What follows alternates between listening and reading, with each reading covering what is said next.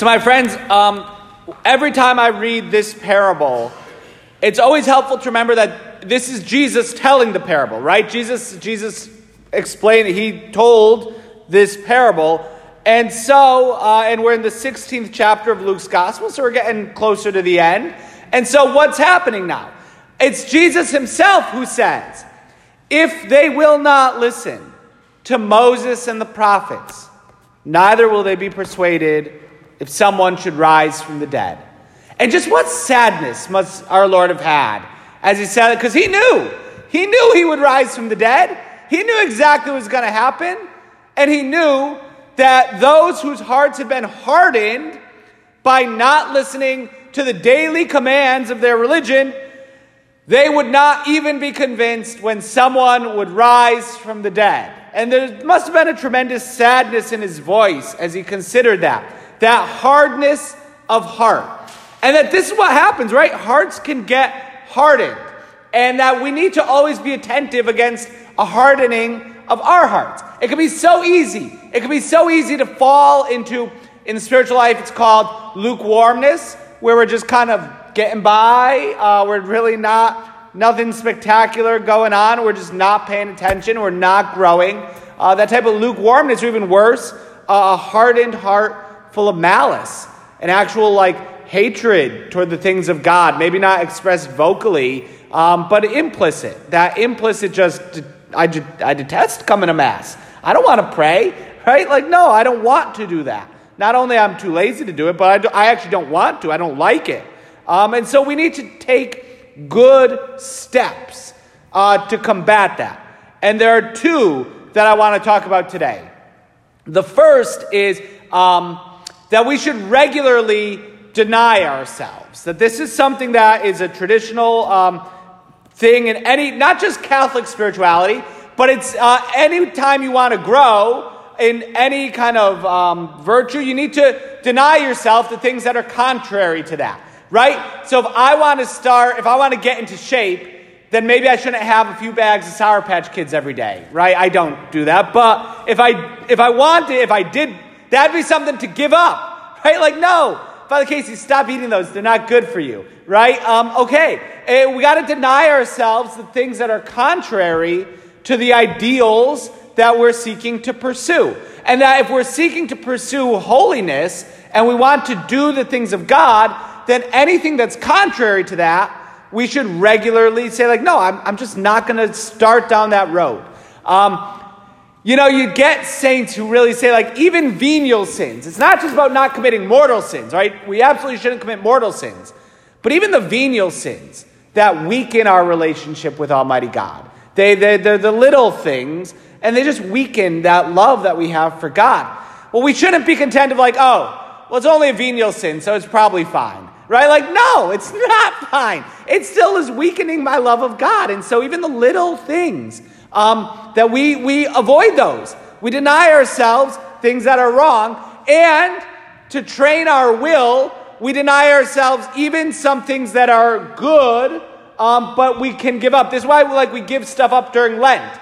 People who give up sinning during Lent, no, give up sinning now. Right? During Lent, is a time when the church really focuses on give up something good. I'm going to give up watching that extra half hour of TV a day. Okay, is it wrong to watch TV at the end of a long day? No, absolutely not. But I can give it up. I can deny myself in that small way. In that first reading from the book of prophet Amos, thus says the Lord God of hosts, woe to the complacent in Zion. As 21st century Americans, many of us may be just very complacent. We live complacent lives. Everything's just fine. Okay, so if we deny ourselves just that little bit, just a little bit to help our will not be so sluggish. And if we could deny ourselves even in good things, then when the bad things come, our will is strengthened. Again, it's you practice against your own team so that when you're playing the opposing team, you know what you're doing, right? So deny ourselves in the things that are even legitimate pleasures.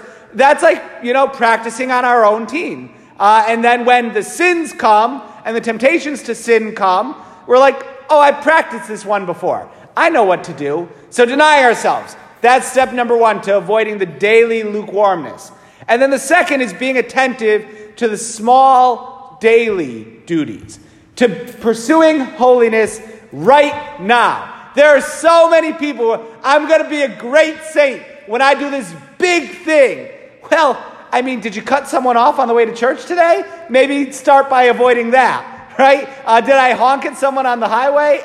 I'm always dressed like a priest, so I'm always like, yeah, if I honk at that person, they're going to think the church is honking at them, and that's not good. Right? But we should try. Like, this is, with the rich man, Lazarus was at his doorstep, right? The guy was right there. It's not like you didn't help the poor on the other side of the road, or the other side of the world. There's this guy at your door. You even know his name, right? Because when he goes, he's like, hey, Father Abraham, send Lazarus. Like, I know that guy. But did you ever help him? And the way that he would have dressed, being a rich man, probably clothing that went all the way down to his ankles, similar to this, although purple and all kinds of stuff. He'd have to lift up his robes to step over Lazarus lying at the door. Just think about that. He neglected that daily opportunity for charity right there at the door. If we want to avoid that lukewarmness that could lead to hardness of heart, we need to take the daily opportunities, the ones that are right there. Let's stop looking for somewhere else to be holy, and let's do it right here and now. Charity starts at home, right? And so the people that we live with, are we good to them? Are we kind to our husband or wife, son, daughter, mother, father? Are we good to them? Or our extended family, do we call? Do we say hello? Our coworkers, how do we treat them? Let's not be like, I'm going to go serve the poor on the other side of the world, which is a good thing to do for those who are called to it. But if I can't get along with the people in my own office, well, that's a problem, right? And so we got to start by focusing on the daily tasks, the daily opportunities for charity.